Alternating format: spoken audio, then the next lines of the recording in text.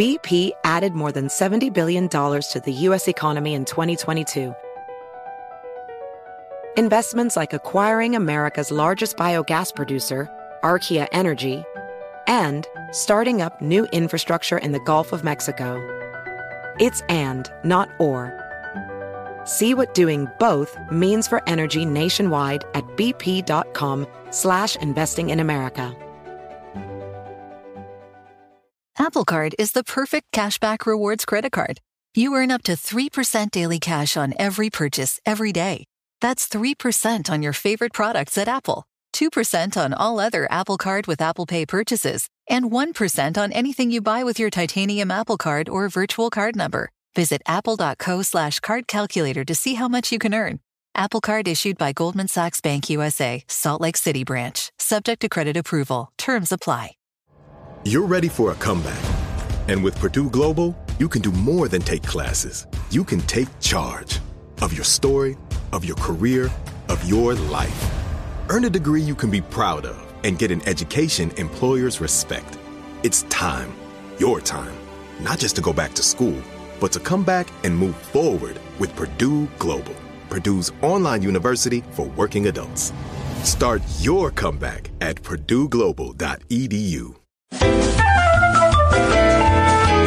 Welcome to Stuff Mom Never Told You from HowStuffWorks.com.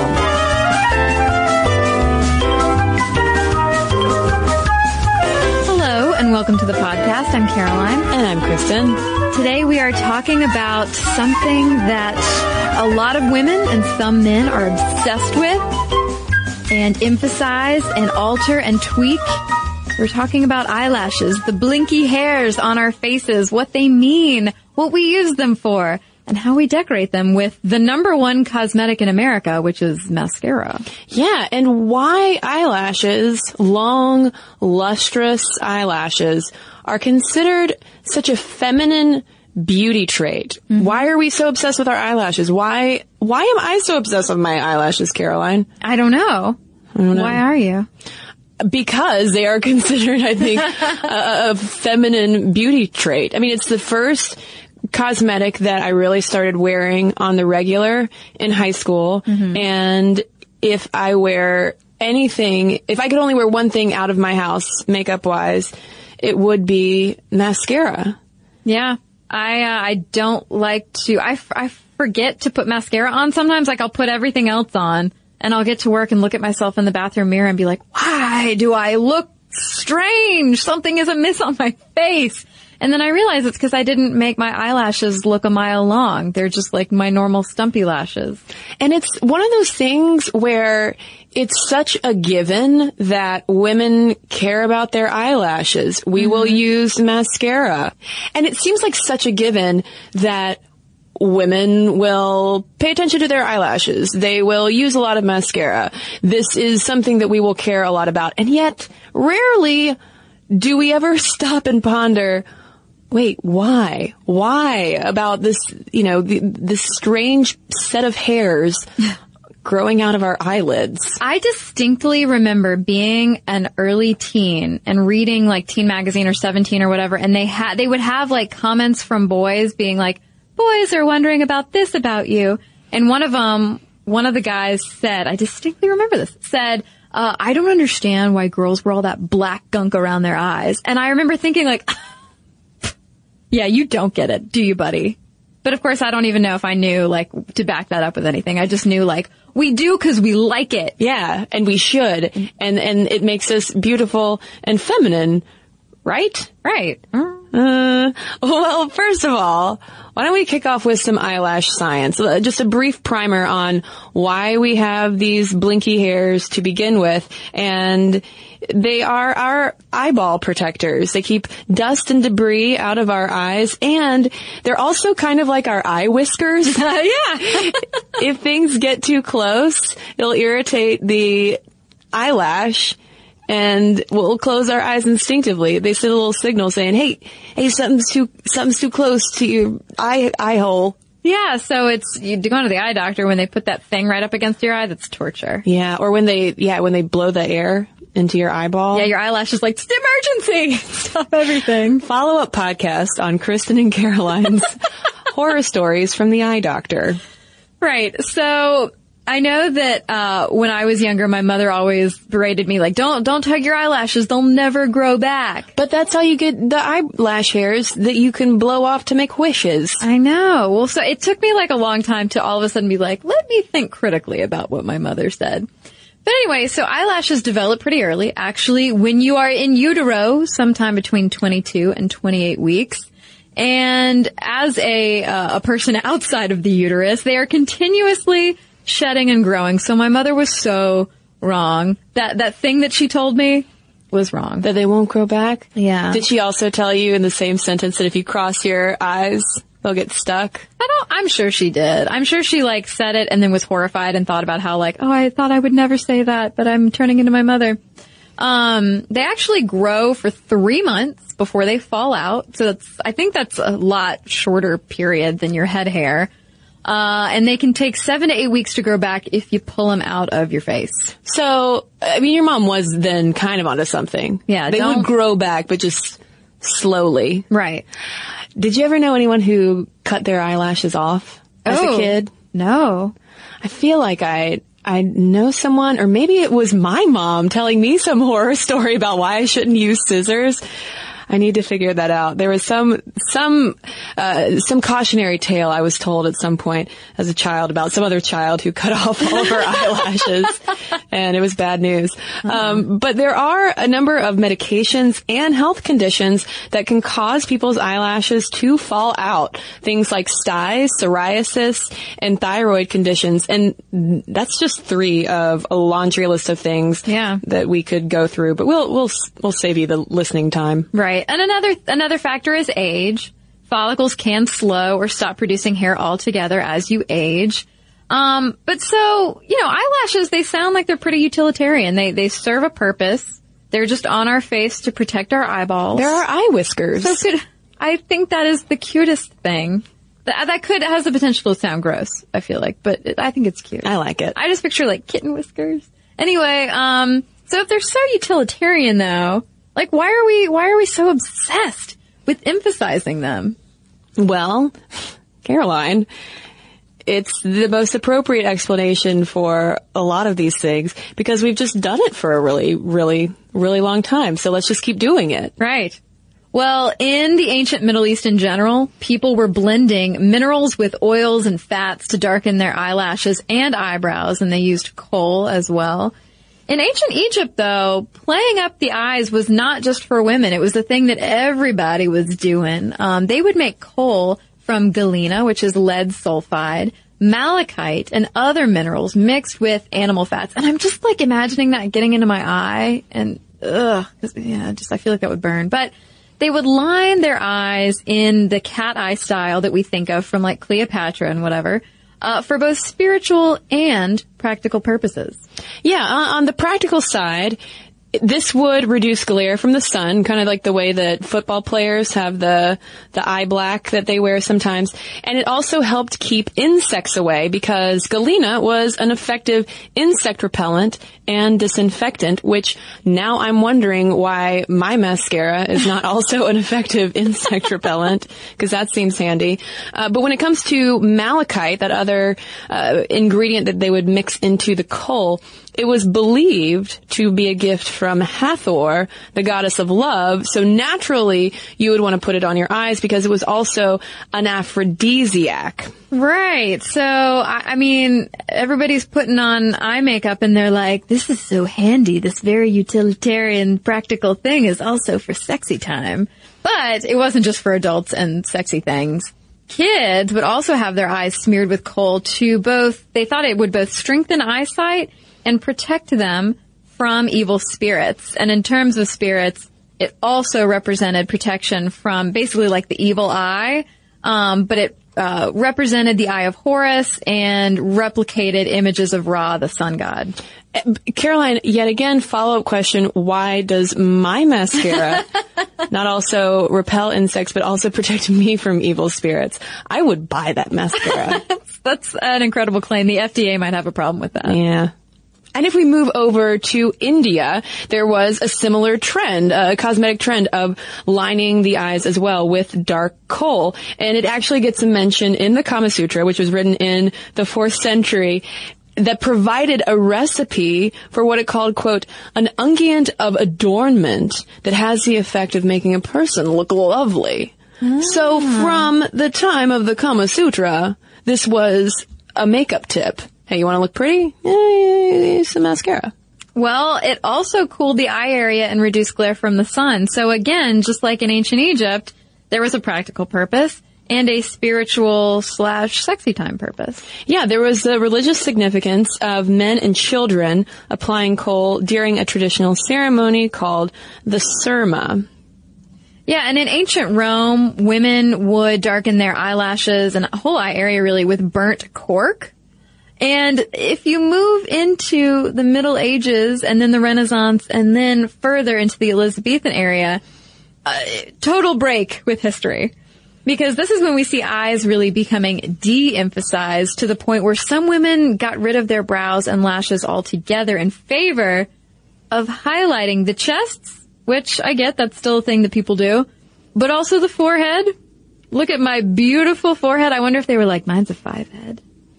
With 5 finger? Look at this big 5 head that I have. Don't you find me attractive? But by the time we get to the 19th century, cosmetics were becoming more and more popular among Europeans and Americans. And this was when big names in cosmetics began to emerge, because you have women going DIY with their mascara. They would darken their eyelashes and eyebrows using homemade methods like ashes, and even still that ancient Roman method of using the burnt cork to darken their eyelashes as well. But then in 1830, Eugene Rimmel came around and made things a little bit easier. Right. A couple decades after moving from France to London with his pop, he actually developed an eyelash darkener using coal dust and petroleum jelly. So not using animal fats this time. And it was so successful that Rimmel became synonymous with mascara in a number of different languages. So we have Rimmel initially to thank for this earliest kind of mascara as we start to think of it today. Although mascara was not necessarily for everyone, at least according to Madame Lola Montez. Right. In 1858, there's this book published that I am absolutely going to go back and read more of when I have time. It's Madame Lola Montez's The Arts of Beauty, or Secrets of a Lady's Toilet, with hints to gentlemen on the art of fascinating. Oh, so a book for your fella, too. That's right. Yeah, so this was the stage name, by the way, of Marie Dolores Eliza Rosanna Gilbert, Countess of Lansfield. But she had some pretty darn strong opinions on eye makeup, where she basically was like, hey, some of you can pull this off, some of you can't. Don't even try. When talking about fair-skinned and fair-haired women, you know, think of your friends who have very light eyelashes or eyebrows, and they might want to emphasize them so that, you know, they don't look as pale. She warned them against participating in this whole eye makeup thing.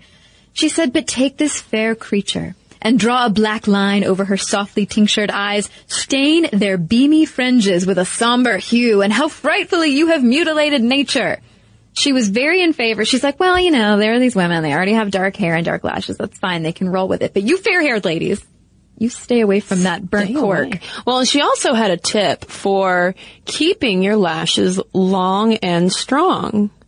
Which, yeah, it doesn't make any sense, and it's terrible. And your mother, or whoever told you the story, would not approve. You just trim them. Get some tiny scissors and trim those eyeball whiskers. She said, it is within the power of almost every lady to have long and strong eyelashes by simply chipping with scissors the points of hair once in 5 or 6 weeks.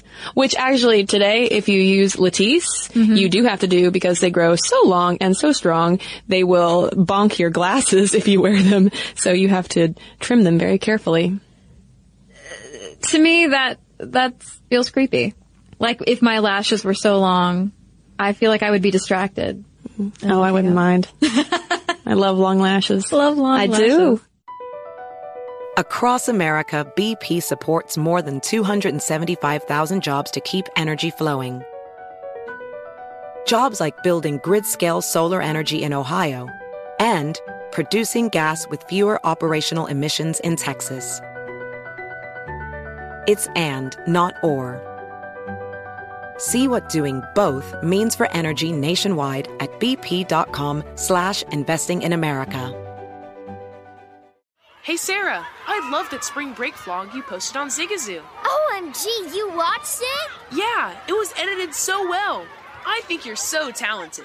Social media interactions are only positive when you use Zigazoo. Zigazoo is the world's largest and safest social media network for kids. Your kids can upload their content and see what their friends are up to. With Zigazoo, they can create videos, enter to win prizes, and try out the latest dances and trends. There's no commenting, no text messaging, and everything is 100% human moderated. Plus, all community members are real, verified kids just like yours. There are no bots, trolls, or AI. Because Zigazoo is about one thing and one thing only, and that is fun. Try out Zigazoo this spring break and let your kids share your vacation blogs and best edits with their friends safely. Download the Zigazoo app today. That's Zigazoo.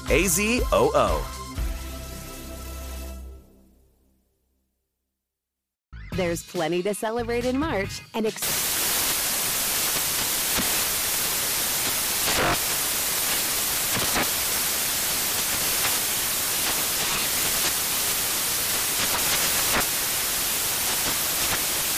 National Craft Month with the perfect pizza at home class from Craftsy. And anytime is right to listen to iHeartRadio's iHeartCountry Radio. Discover more shows and movies for free.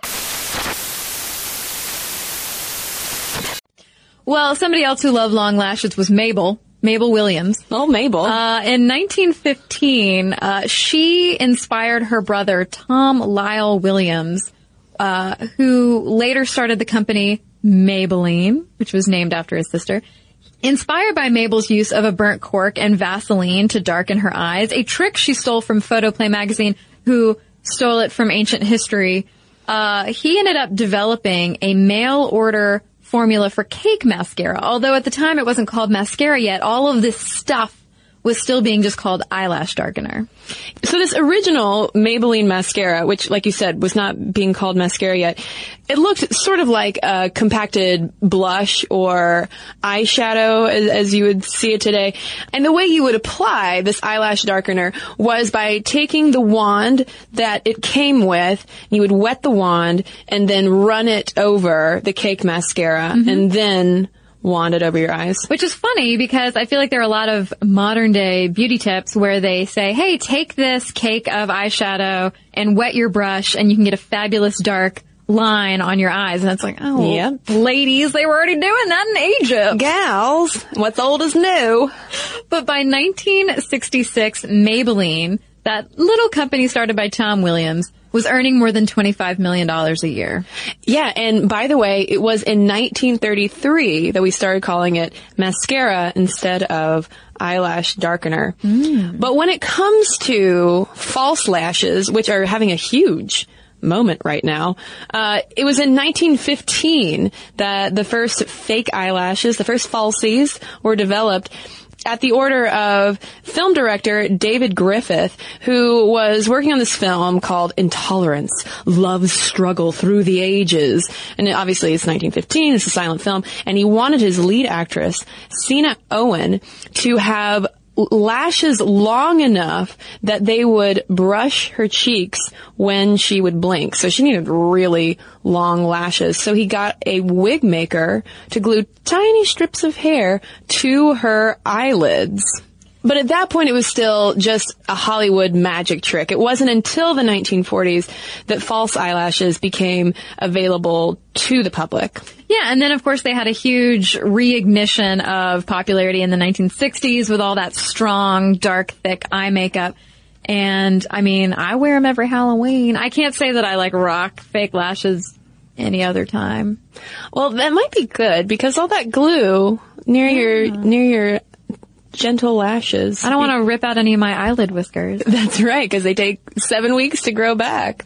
But if we go back, though, to the 1930s, there were some bumps along the road in our development of mascara and false lashes, because this was sort of the downside to our long-standing obsession with darkening these hairs on our eyelids. In the 1930s, women were getting maimed and blinded, and one even died from using this product called Lash Lure Eyelash and Brow Dye because it contained a highly toxic substance that would tint the hair, but also cause irritation and ulcers. And so with that, eyelash dyes were banned in several states. Yeah, and it's around this time that we get the Food and Drug Act, and the FDA and the Federal Trade Commission actually have to start approving claims and advertising and things like that, because you don't really want ulcers that blind you. Yeah, I'm just warning you, you can Google image Lash Lure Eyelash to see what it did to some of these women,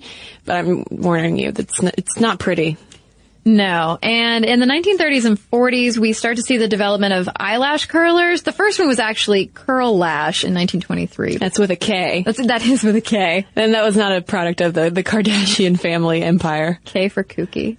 So we get eyelash curlers and waterproof mascara that was developed. I think there was one Austrian actress that patented a version of waterproof mascara. Yeah, and apparently, because a lot of these cosmetics come out of film and stage acting, and I think it was the Austrian actress you're talking about was a stage actress who needed a mascara that could withstand her sweating under stage lights. Mm-hmm. But a lot of the early waterproof mascaras would stay on, but they also contained an adhesive so that after the actresses were done, if they left it on too long, their eyelids would get kind of stuck together. So it took some time to develop. What a frickin' nightmare. In 1958, Revlon launched their mascara in a tube with a spiral wand. And there were a couple other people doing it at the same time. I don't think it was just Revlon. But they ended up following it up in 1961 with the first colored mascara, which, all of these things have obviously retained popularity. I just saw in some magazine, another recommendation for, colored, mascara, which I used as a kid too. Not a kid, like a surly teenager. But anyway, in 1971, Maybelline, it's still around, launches its insanely popular Great Lash Mascara, which Sally uses, my mother. And by 2002, one tube of Great Lash Mascara was selling every 1.5 seconds.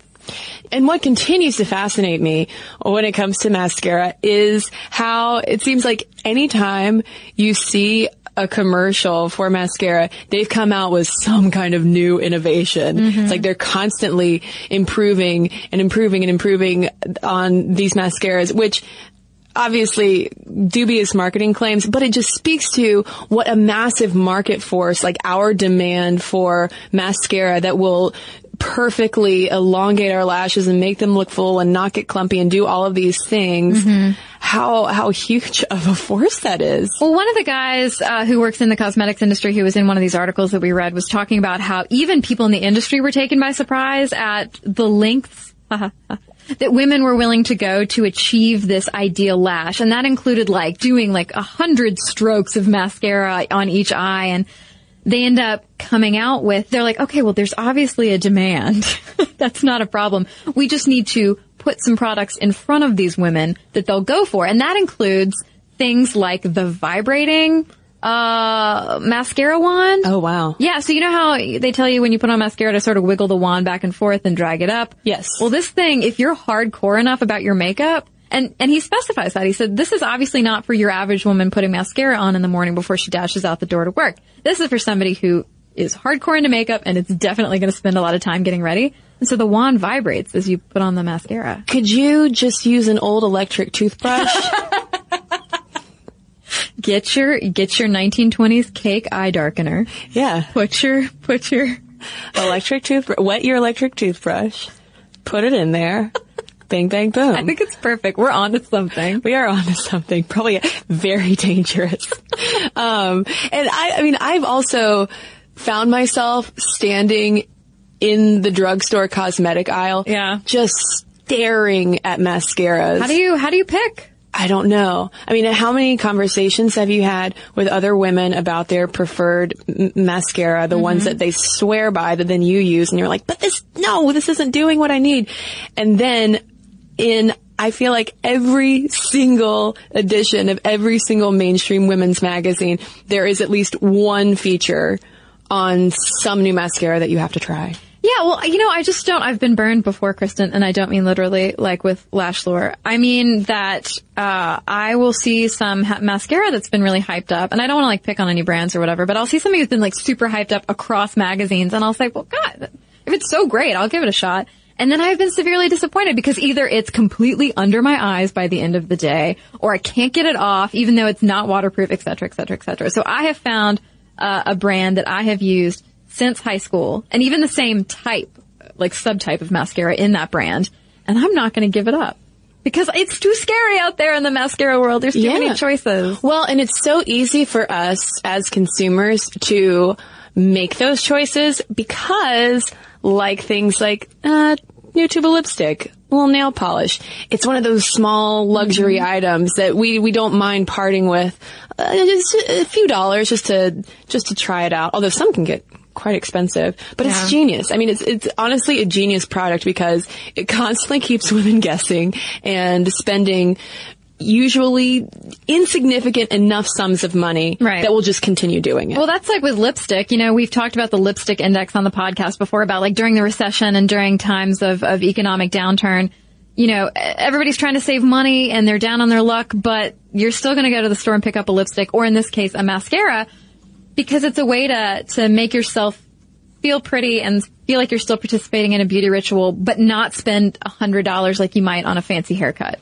But if you want to spend not just $100, but hundreds of dollars on your eyelashes these days, you certainly can by getting eyelash extensions, which started in Japan and then started getting really popular in the States in 2005. And you go, there are actual eyelash beauty bars that you can go to these days where for a few $100s or maybe more, you can lay down for an hour or two and have someone hand stitch eyelashes, fake eyelashes, into your real eyelashes. Yeah, and it's funny, there were two different articles that we looked at where women gave a first-person account of trying this out, and how one woman gave a hilarious account of like who in her life ranked them and who in her life noticed it first.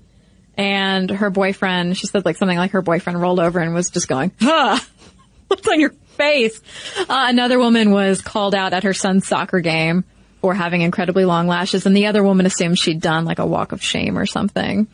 Because it looked like she was still wearing so much makeup. Oh, wow. Yeah, but I can't say that I would do that. There's something that's scary. I don't have that much disposable income, A. But B, I'm scared about adhesives on my eyelashes. Yeah, it seems like a pretty daunting procedure to go through just for lashes, because they only last for a few weeks. Max.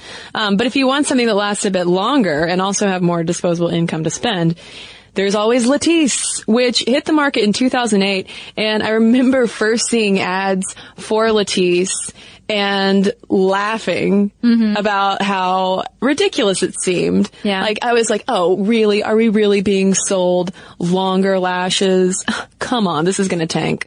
No, I was so wrong, Caroline. Brooke Shields doesn't lie. No. Or Claire Danes. Oh yeah, Claire Danes does it too. Yeah, it's a glaucoma drug that they found had the incredible side effect of making lashes longer. But like Kristen said earlier, you definitely got to trim those babies or else they will just keep growing. And bringing us up today, like concluding our timeline, basically, the mascara industry is nothing to sniff at. An international survey in 2002 found that 60% of women worldwide are using mascara, Maybelline remaining the best-selling brand. And the mascara market itself, just by itself, is a $4.1 billion industry. And I have a feeling that number is even bigger today because that was reported on in 2009. So I can only imagine that the number continues to go up and up and up. And you will see trend pieces pop up every now and then about how guys are also getting in on the eyelash game. There's actually something called Brand Eyelure that makes false eyelashes specifically for guys, which are designed to be subtle and give guys what they call a Hollywood gaze. So the male gaze. Yeah. Oh, see what I did there? Yeah. Well, Caroline, we've gone through the history of mascara and we've talked about how we've done it forever, but that still doesn't answer the question of why we pay so much attention to these puppies, because it has to be more than just tradition. There has to be something behind this idea that bolder, more voluminous, longer, more lush eyelashes will make us more attractive. It's definitely related to the Kama Sutra recommending it. Oh, spicy. And we'll get into that spiciness when we come right back from a quick break. Across America, BP supports more than 275,000 jobs to keep energy flowing. Jobs like updating turbines at one of our Indiana wind farms and producing more oil and gas with fewer operational emissions in the Gulf of Mexico. It's and, not or. See what doing both means for energy nationwide at bp.com/investing in America. Have you heard about the social media platform for kids? It's called Zigazoo. It's a great place where kids like me can come together to make fun videos. Zigazoo is moderated by real, live people who review content before it's posted on the feed. Oh, I especially love the dance challenges. So much fun. Oh, and there's no comments or messaging, so you don't get any of that negativity that's all over other social networks. All my friends love it. I love that it's kid-safe COPPA certified. I don't know what that means. It means it has built-in privacy protections for your online data. That's great, but I wouldn't be doing Zigazoo if it wasn't fun. She would not be doing it if I didn't think her data was safe. Zigazoo, the world's largest social network. For kids! Download the Zigazoo app today. There's plenty to celebrate in March and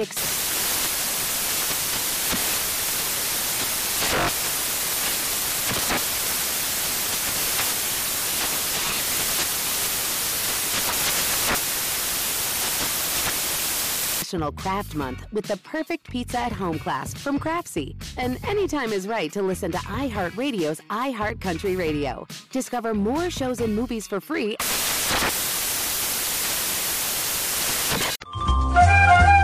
So there's this book called Love Signals, a practical field guide to the body language of courtship by David Givens, and a grain of salt. Folks, just grain of salt. But Givens claims that we spend so much time on our lashes because it's all about sex signaling. It's all about sex. Right. Yeah, he talks about a good old rapid eye blink or eyelash flutter means that you've raised the blinker's level of psychological arousal. And so he says that batting the eyelashes is a familiar flirting cue seen around the world, and wearing mascara or artificial lashes embellishes that, hey, I find you sexy blink. See, I find, though, anecdotally, that whenever I catch myself blinking rapidly, it's because I'm startled and shocked by something. Some wire is crossed somewhere. Yeah. So that makes me fun on a date. And so by extension of that, Givens says, of course, women wear mascara or artificial lashes to embellish the blink. But even though we think of, sort of in a tropey kind of way, of batting your eyelashes as being a very feminine cue, it's a signal that we are trying to catch your attention or curry favor. Studies show, according to Givens, that both sexes blink faster with partners they like. So, yeah. Pay attention. I'm gonna now start tracking my eye blinking when I'm on a date with my boyfriend. Well, Givens actually recommends that people do that. Oh, pay attention to your blinking rate? Yeah, like not your own, but your dates. Like not counting them, because you'd be like, 1, 2, 3, 4. But sitting there and maybe talk about, maybe if they're looking away, see how often they're blinking, if they're looking at the waiter or something, but then when they look back at you, if all of a sudden they're blinking a lot, take note. Differences. Body language cues. That's right. Again, grain of salt. But he also talks in his book about how, and this is getting away from eyelashes, but in general, he talks about how people tend to find moving faces more attractive, like facial movements and facial expressions make you more attractive in the eye of the beholder. And so he says that it's basically seeing big spider eyelashes blinking and moving is part of prioritizing movement, the visual system prioritizing movement on the face, and that fluttering your long lashes can catch and keep eye contact. Well, and there's also, when it comes to how we often use mascara to darken our lashes, that does tend to make the whites of our eyes look brighter. So there are theories that we use mascara so much, we're so into darkening our lashes because by whitening the whites of our eyes, it makes us look healthier. Yeah. And Margot DeMello, who wrote Faces Around the World, a cultural encyclopedia of the human face, says that eyelashes, just eyelashes themselves, are considered a sign of femininity also because they make the eyes look larger. And this gets into evolutionary theories about how straight men are attracted to almost baby-face looking women, not because of infantilizing purposes, but because there's this idea that babies evolved their super baby cuteness specifically to keep fathers invested in them for the long term. And so over time that translated to their attraction to their female mates. And bigger eyelashes make it look like you have bigger eyes, which makes you look sort of younger, healthier. Do I look really young? My eyes are super wide. Caroline's eyes are huge, and I'm scared. No, I definitely, like, all of this stuff resonates in my brain because on mornings, especially like this morning, I was super tired, and I find myself putting on a ton more mascara when I feel like I look tired or feel tired because I almost want the mascara to just lift my eyes open and keep them open. Give me baby eyeballs. Baby eyeballs. That's all we need. And I also wonder, too, if by enhancing our eyes and making them look larger, sort of creating this optical illusion around our own eyes, is one example, too, of what's called a supernormal stimulus, which you hear a lot about when it comes to why women look sexy in high heels, because it creates what's called a supernormal stimulus, sort of an exaggerated signal, in the case of high heels, of making our hips shift and making our butts bounce a little bit, which is already a signal of, youth, fertility, et cetera, et cetera. So mascara might be creating one of those supernormal stimuli in our eyeball region as well. Interesting. So there's all sorts of evolutionary theories behind why we do it. Although I wonder, yet again, evolution, why couldn't you have made health and fertility as strong of a signal for men just so that they had to wear all this stuff too? They did in Egypt. But I wonder if that's more, though, that it was that hot, dry climate, that it was more of the enhancing the utilitarian functions of mascara to keep stuff out of our eyes, to deflect the sun's rays. Could be. I mean, but it is interesting, just like total side note, that this practice does go back so long. Yeah. Forever people have been doing this. And you do have rocker guys, those rocker types, some goth types. One of my ex-boyfriends. One of Caroline's ex-boyfriends, who will rock some guy liner and some mascara from time to time. And hey guys, Johnny Depp in Pirates of the Caribbean. Yeah. All right. Messy handsome. Yeah. Sloppy handsome. But eyelashes are definitely tied into gender cues. You could just ask any child reading a comic book. My dad used to joke when I was growing up and had goldfish. He used to joke about well, how can you tell which fish is the girl fish? She has eyelashes. But no, that's a thing. That's really a thing. There are plenty of comic book and comic strip examples, including characters like Minnie Mouse versus Mickey Mouse, or Petunia the pig versus Porky, who were like, here is a woman creature that has eyelashes, because you can't, especially in a children's cartoon like Disney or something, it's not like you can put bodacious breasts on a duck or whatever and have it be normal for kids. So they had to emphasize some sort of like secondary, non-threatening sex characteristic. Yeah, and that was something that Trina Robbins wrote about over in Image and Narrative. And I wonder, sort of based off that, if Barbie wasn't so curvaceous and had such prominent boobs, if maybe she would have had more prominent eyelashes. Because she doesn't have, I mean, her eyes don't blink. But I'm just saying, this is a total side theory. I'm now starting to think way too much about eyelashes. Interesting. But I hadn't realized before, I hadn't put that the two and two together in terms of, long eyelashes, gender cue for, these cartoons that cannot be voluptuous. Because when things like Minnie Mouse and all of these characters are first being drawn early on in the 20th century, it's, women in our culture had been darkening their eyes forever. And so it's obviously not that if Mickey Mouse were a real boy, he wouldn't have eyelashes, because boys have eyelashes. But you do. The cartoonists had to find a way to indicate, to give that gender cue to children to know, hey, this is a girl mouse. And kids do pick up on those gender cues, even down to the eyelashes, from a very young age.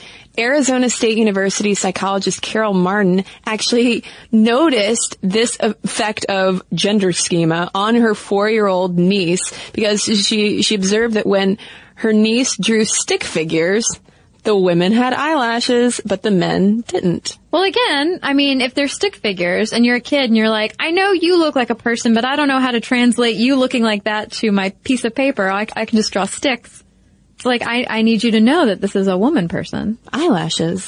Give her some eyelashes. And considering all that we've now talked about, Caroline, it seems like the trajectory of our concern over our eyelashes has only gone up and up and up and up. It's never dropped off at any point. Mm-hmm. So today we have these expensive false eyelashes, treatments that we can go get them sewn into our faces, or we can get all these high-end mascaras. It's never really dropped off. To where today, there's Latisse, there's the eyelash extensions that you can get hand sewn into your eyelashes. There are all sorts of mascaras out there. And there are false lashes, which are so huge right now. I was actually in a cosmetic store this past weekend and took a while just staring at all of the different varieties of the false lashes. But speaking of false lashes, before we close out this podcast, real talk for a minute, we need to address the fact that those false lashes are being often made by women who are being paid just next to nothing. Absolutely nothing. Yeah, The Guardian did an article on this looking at women in Indonesia in particular, because that's where the huge industry is and the factories are, that pointed out that, for instance, with the brand Eyelure's Katy Perry range of false eyelashes, the women who are making those in Indonesia start on about 50 pounds a month, whereas the lashes sell for just under 6 pounds in the UK. And there are a ton of cosmetics and fashion names that have factories in Purbalingga, which is in central Java, Indonesia. And a lot of these companies gravitate towards this region because of the very low legal minimum wage. And these women just aren't making any money. And I keep saying these women because about 90% of the workers in these factories making our false eyelashes that I go by on Halloween, 90% of them are women. Well, and the fact, too, that you have all sorts of cosmetic companies that are in Purbalingga, including brands like L'Oreal, MAC, Makeup Forever, and Maybelline, it's probably not just the false lashes that are being made for, next to nothing. And the women working in these factories, going back to the false eyelashes, will make as little as 7 cents for every pair that they make. But women working from home will make about 2 cents per pair. So I wonder if we need to do a follow-up episode on this, talking about how our cosmetics industry here affects the women who are actually making these cosmetics, and probably not, going out to buy the newest mascara and the newest lipstick and get their nails done and ever have false eyelashes sewn into their eyes. Yeah, I mean, this is certainly something that makes sense because I have never really thought about when I go pick up a pair every year for Halloween of false eyelashes, where they come from. I just think, it's just the factory that cranks them out somewhere in New Jersey or something. It's the eyelash factory, obviously. The eyelash factory. I'll go there. But hopefully it's not as creepy as the chocolate factory, Willy Wonka. But yeah, I mean, it's something to think about as we celebrate and examine our eyelash habits. Yeah, and also, consider how far we have gone. It's a global industry, it's massive, and there are people on both ends of it, both on the production side and on the side that we're talking about in terms of going and consuming it. Right. So, with that, we want to hear from you. We want to hear all of your eyelashy thoughts. Are you like Caroline and me and have spent a lot of time considering your mascara and eyelashes? Let us know, momstuff@howstuffworks.com. And if there are any eyelash conscious guys out there, I specifically want to hear from you. Because what do you do if you're a guy? Can you get away with wearing mascara to make them look longer? Do you even care? I just want to know. momstuff@howstuffworks.com is our email address. You can also tweet us at momstuffpodcast or message us on Facebook. And we have a couple of messages to share with you right now. So we've got a couple of letters here from some guy listeners about our episode on modesty. Joshua writes, I'm one of your newer listeners and I binge listen to you and the rest of How Stuff Works while I'm at work. And right now I'm listening to your modesty episode and wanted to share my thoughts as the father of 2 young boys. It is important, I feel, that women be taught to dress for the environment they're in, and dressing modestly is also important. However, it's also the responsibility of young men to treat women with respect no matter what they're wearing. Locally, there's been a kerfuffle about what young ladies wear in schools and the double standards in terms of what the different genders can wear. 2 things would help alleviate the issue surrounding dress codes and how young men and lesbian young women are, quote, distracted by their classmates. 1, education. It's important that young people understand what is happening to them as they grow up and begin to notice potential partners. This way they can be shown what appropriate behavior is. 2, change the dress code of high school to reflect a business casual atmosphere. This will instill a sense of appropriateness for when your young people get into the real world. Personally, I'm in the modest is hottest camp, which may have something to do with my Protestant upbringing. I intend to show my boys that a woman is beautiful no matter how she dresses, and that she should be treated as a person who is no less or greater than they are. So thanks, Joshua, and thanks for raising your boys up right. Well, I have a letter here from Peter also about our modesty episode. He says, I think when a lot of men weigh in on this subject, they don't have a clear understanding of how random and indiscriminate male gaze and harassment can be. I'm a cisgendered man who presents himself in a very feminine way. I have long hair and buy both men and women's clothing. I don't often get much of a hassle for it, but one experience sticks out in my mind. About a year ago, I was walking home from class on a rainy day when a man slowed his car next to me and, assuming I was female, began catcalling me. He offered me a ride. He repeatedly asked for my number, asked if I had a boyfriend. If you're male, this is something you are never taught how to deal with. You hear stories about catcalling and harassment, but you never understand how invasive it is until you experience it firsthand. I couldn't even process what was going on. I get misgendered by cashiers on an almost weekly basis, but this was another level of upsetting. He followed me for about a block before I finally got the nerve to tell him off properly. I spent the rest of the week obsessing over it, wondering what I did wrong. Was it something I was wearing? Was it the way I walked? After I got my thoughts together and consulted female friends about what happened, their response was a unanimous, no, he just thought you were a girl, that is why you were catcalled. They proceeded to share their stories with me of the workplace and the classroom. It was happening to them every single day. I could barely take it after it happened once. So to all of the other men in the audience, if a woman in your life tells you about how someone harassed her, please don't make it about modesty. Until you've walked a day in a woman's shoes, or in my case, a woman's pants, I don't think you're going to understand quite how complicated and personal this topic gets. No matter what you look like or what you're wearing, if some jerk thinks you're a woman, they're probably going to think it is totally okay to invade your privacy and to make advances on you. Thank you for another excellent podcast, and here's hoping my terrible experience can be put to good use. So thank you so much, Peter. Yeah, and thanks to everybody who's written into us. momstuff@howstuffworks.com is our email address. If you want to get in touch with us via social, you can find all of our links to that stuff, as well as all of our blogs, videos, and podcasts, which also include all of our sources, so you can follow along with us. All that's over at StuffMomNeverToldYou.com. For more on this and thousands of other topics, visit HowStuffWorks.com.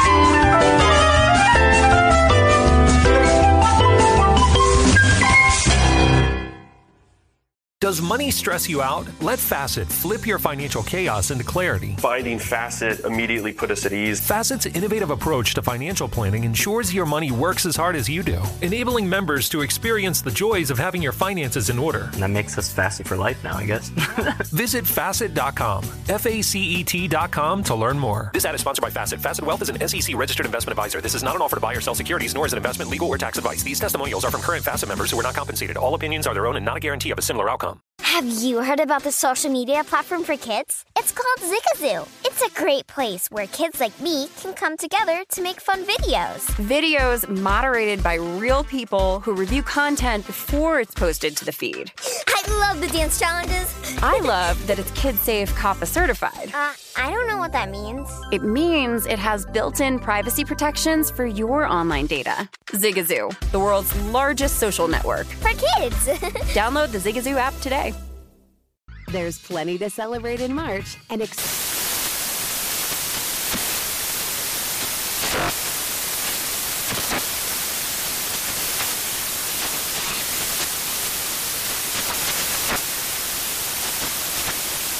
National Craft Month with the perfect pizza at home class from Craftsy. And anytime is right to listen to iHeartRadio's iHeart Country Radio. Discover more shows and movies for free